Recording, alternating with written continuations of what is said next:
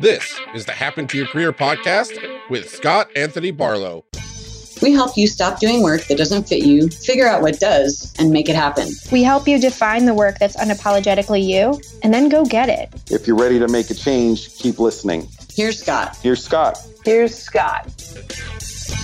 One of the thoughts that's really interesting is you and I are sort of going through this together in some ways with new books roughly at the same time, the struggles that go through writing and promoting a book, and very worthwhile struggles. Also, it is a challenge, to put it mildly. And I am curious, what has been different for you in writing this book versus your last book? I think the biggest difference for me is the desire. And so let me explain. Yeah. So with the first book, I always knew I was going to write a book. It was going to be on negotiation, conflict resolution. Finding confidence in conflict was born. That wasn't a surprise. This book was for me. And it's a book that I did not want to write. It was a topic I didn't want to cover at all. So after finishing up my law degree and getting my Master of Public Policy, I did some civil rights work for a long time. Yeah. And I was absolutely emotionally burnt out after doing it.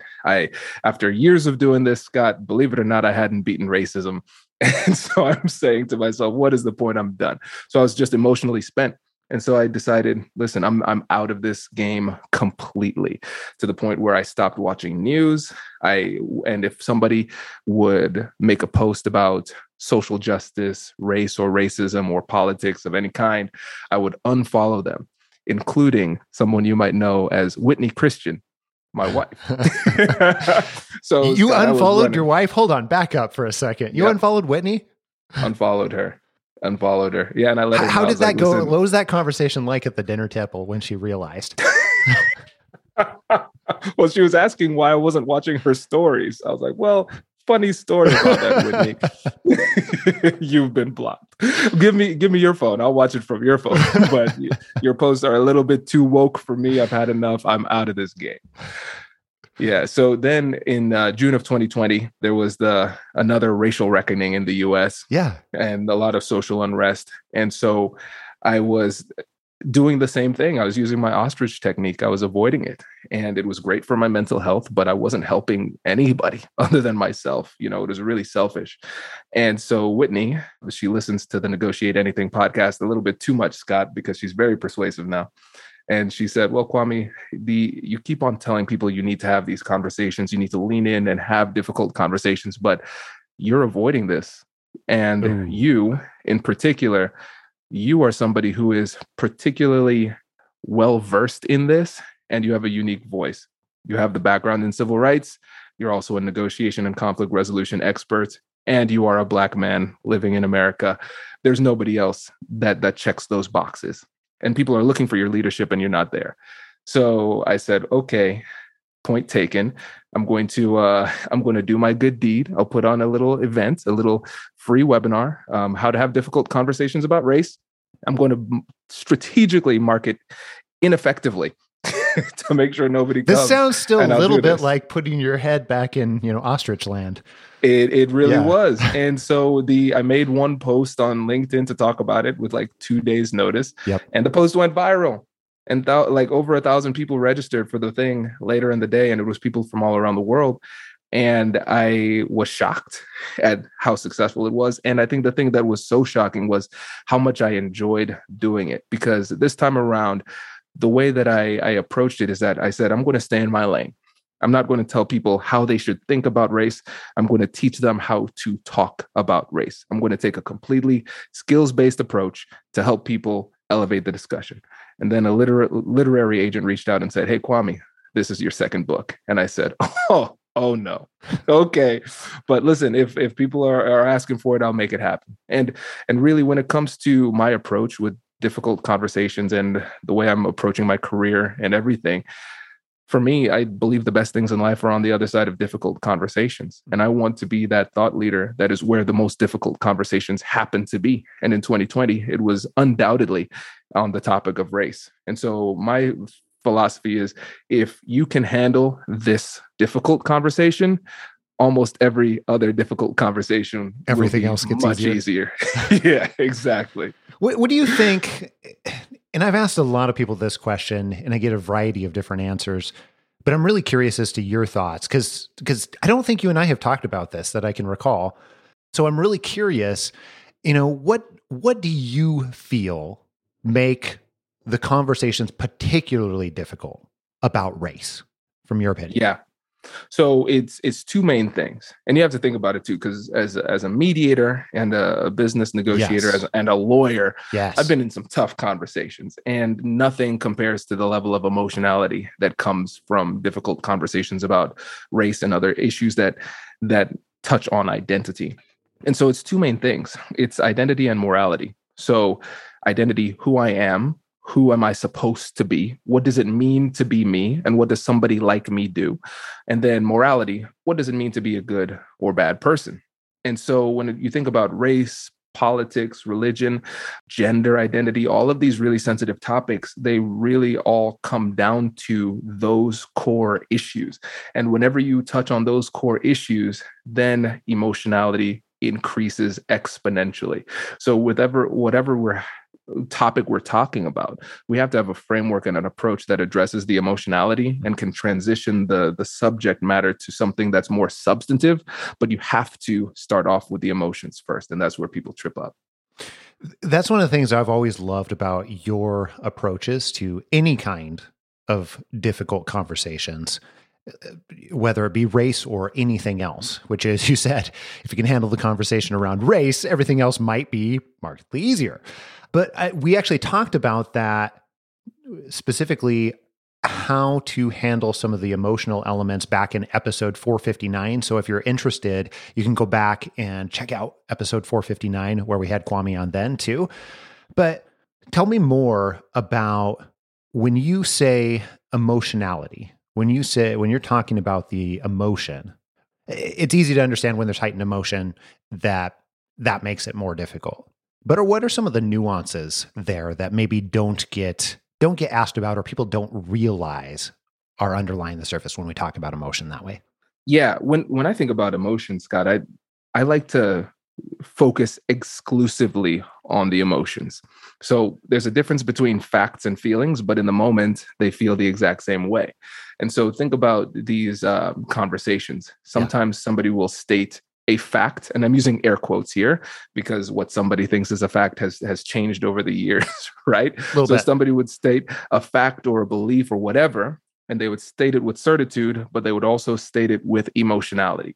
So for me, as a negotiation expert, I'm going to ignore the substance of what they said and address only the emotionality. Because a lot of times people will latch on to something that is not true, but it will feel true in the moment because of the emotions. Mm-hmm. And so instead of attacking the point that they made at that moment, I'm going to focus on the emotions exclusively and ignore what they said. Because if I instead decide to attack them in that moment, then they feel compelled to defend that. And so even if later on in the conversation they realize that they're wrong, now they've also invested their ego into that position, which makes it more difficult for them to adjust. And I think it's really, when we think about what makes these conversations so tough, it's the emotions, but also the fact that the emotions will be blended in with words and statements that are meant to be substantive. And you have to be able to separate those things with surgical precision and then come back to the substance later on in the conversation once the emotions have died down.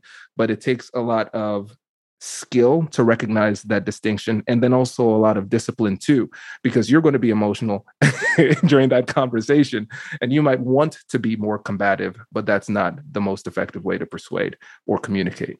Okay, so all of that sounds really wonderful in theory. Now let's talk about, and you're so wonderful at this. You know, every time you and I have a conversation, you pull out actual examples.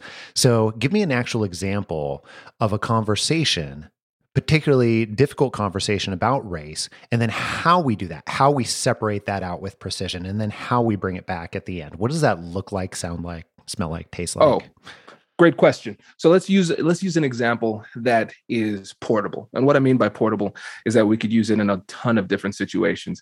And something that's coming up a lot in the workplace is the issue of microaggressions. Mm-hmm. So these are statements that people made that are offensive, and they touch on some element of somebody's identity that makes them feel like they're less than or they don't belong, something like that. Yeah. Right. So I'll give an example. So where are you from can be considered a microaggression. So somebody can ask somebody else who has an accent, where are you from? And then they say, well, I'm from New York. Well, no, where are you really from? It's like, no, I'm sensing some foreignness is what we're saying. So where are you really from? And I love this example because it is so fluffy, and human interactions are so fluffy, right? It's so yes, nebulous, they right? are. The reason I love this example, Scott, is because for me as a Caribbean American, I used to have a really strong accent. So for me, I loved when people asked me this question because it's an opportunity for me to share my culture. So it brought me joy when I got that question.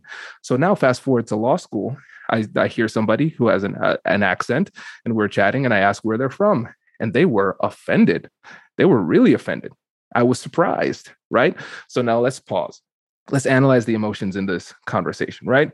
So we have the person who was offended, right? They feel like they have been othered. They don't like that, right? For me, what emotions am I feeling?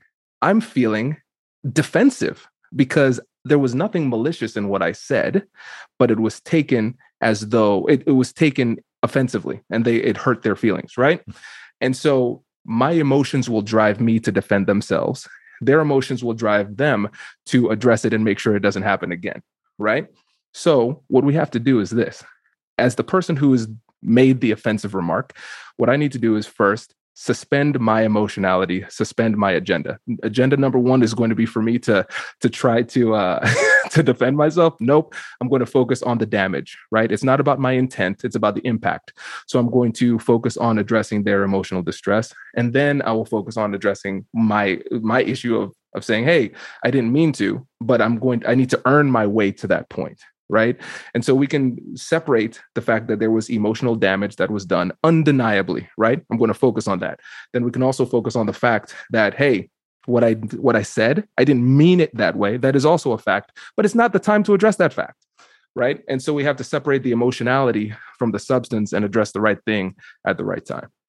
I love that. You did not disappoint at all. I like that example because it is something that for many people can seem unintentionally innocent. However, there can be so much, as you pointed out, emotion that can come from something that is so seemingly innocent in many different ways. Yeah. When you think about leaders who are, whether they are leaders of people or in other maybe non-title leadership roles in organizations, what do you feel like some of the biggest challenges around having difficult conversations about race are for them? One of the biggest challenges I've seen is that they are surprised when it happens, or they don't realize that it should happen. Tell me more. Right? So let's say there's a situation where somebody believes race was a factor, and the leader does not believe race is a factor. And so they brush it aside. They're like, okay, no, that's not a factor. The person who says, hey, race was an issue, they feel belittled, and they don't feel validated through that interaction. And so we have to realize what it means to have a difficult conversation about race. Like even defining that is really interesting. So let's just think about any other business topic. Let's remove the emotionality of race, right? So in business, there are things like time that's going to be a factor. Budget is going to be a factor. Personnel, chemistry, whatever, all of those things are going to be a factor. Now, somebody in a conversation might say, you know what? I don't think we should make this decision because I think it'll put us in a tough budgetary position. I might disagree, but I still have to have that conversation to hash that out, which makes it a difficult conversation about finances, whether or not I think it's germane, right? Mm-hmm. So then when it comes to difficult conversations about race, somebody who's a person of color might say, you know what, this situation kind of touches on my racial identity in ways that you might not see. And so this becomes a difficult conversation about race, whether or not you agree that race is a topic, because we need to determine whether or not it's germane. And I think that's one of the things that's so surprising to people, just how often race becomes a topic of conversation. And it's the fact that it will come up at times when you're not expecting it that makes it really tough, because most people graduate to managerial positions because they are really strong individual contributors. If I'm an engineer, I didn't grow up as a child and go through school and develop as an engineer to have conversations about race. But as a leader, that might be put in front of me, and I'm not familiar with how to have these conversations, and I might not even recognize that I should be having them. I think it's interesting that you started out by comparing it to other difficult conversations that need to happen. Like you talk about, I don't know, maybe a finance director or something. And, I still need to go and have the awkward conversation where in that particular case, I might not know anything about the finance budget and how it's impacting, and they might get emotional about it. And I've never really thought about the conversation about race in that type of way. For some reason, that actually helps a little bit provide an analogy for me. So what advice would you give to those leaders? What advice would you give to people who are going to absolutely, as a part of their role, have conversations about race? Yeah, so let me give you 3 things. So the first thing is, go to Amazon and buy How to Have Difficult Conversations About Race. Okay. He might be joking. I don't know, but seriously, you should do this. Kwame has done a really, really nice job with this book. I've been hearing about it for the last year. I think it's been year plus that has been as he's been creating it. So yes, go do that. Okay. What's thing number 2? Yes. Thank you. Thing number 2, we have to adopt the right mindset. And so when it comes to this, the mindset around these conversations about race, I think the term humble acceptance comes to mind. So we have to be humble in that we are experts in our own lived experience, but not experts in the lived experiences of others. And so we have to respect the expertise and perspectives of everybody in the conversation, because everybody has something to bring to the table. And so we need to go into these conversations with a learner's mindset. I need to learn. I need to empathize. I need to accept other people's experiences and learn from that too. And then also accept the reality that these conversations are going to happen whether we want them to or not.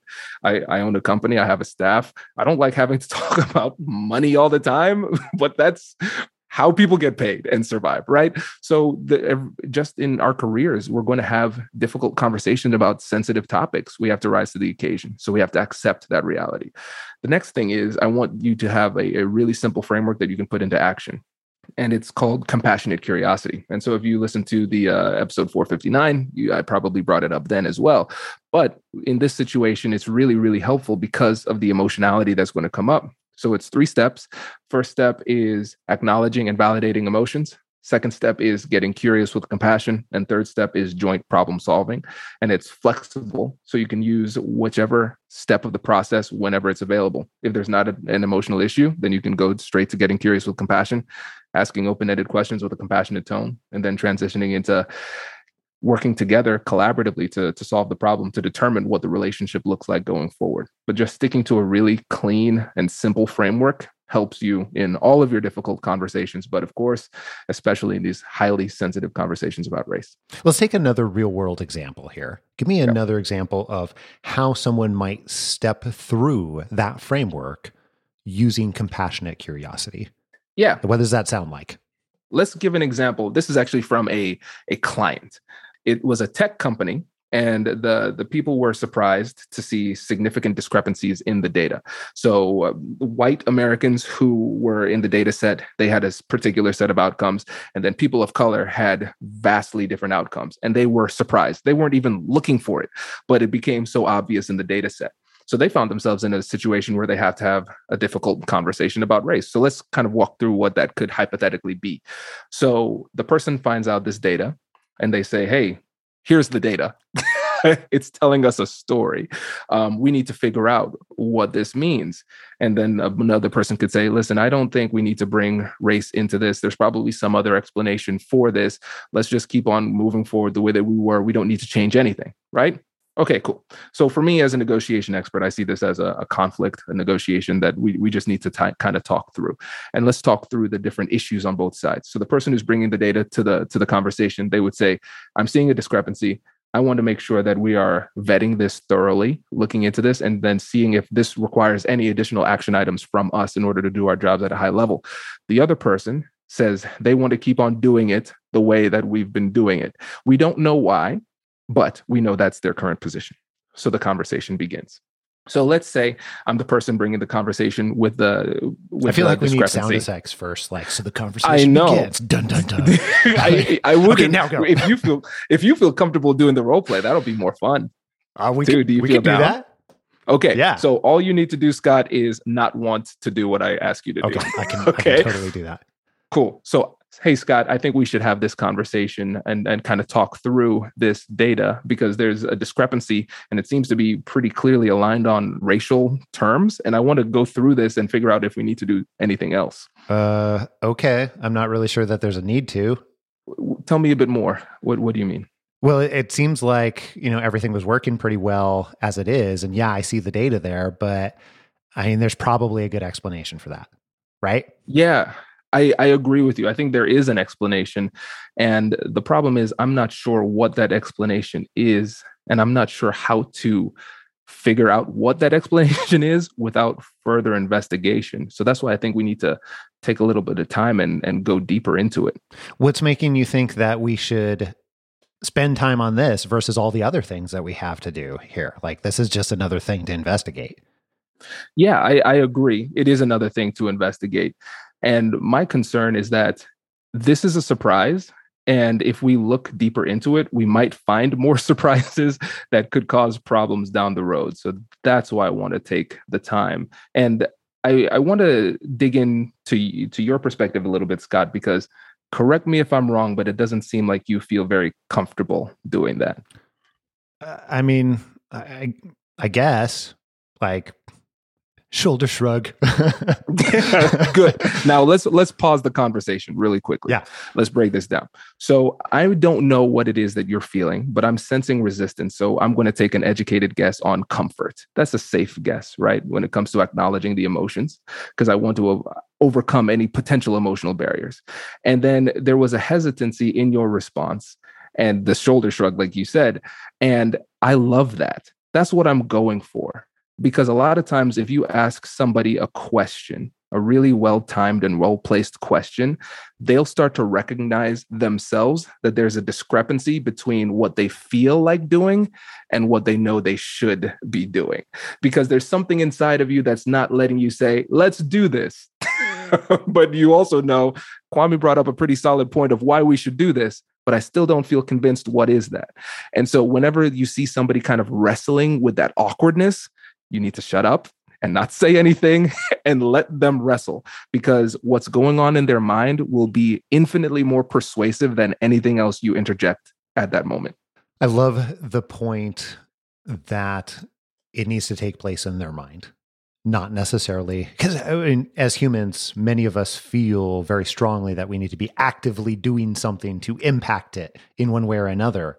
And in this case, the actively doing something feels very passive because it is allowing the space and time for that person to wrestle, as you said. So great point.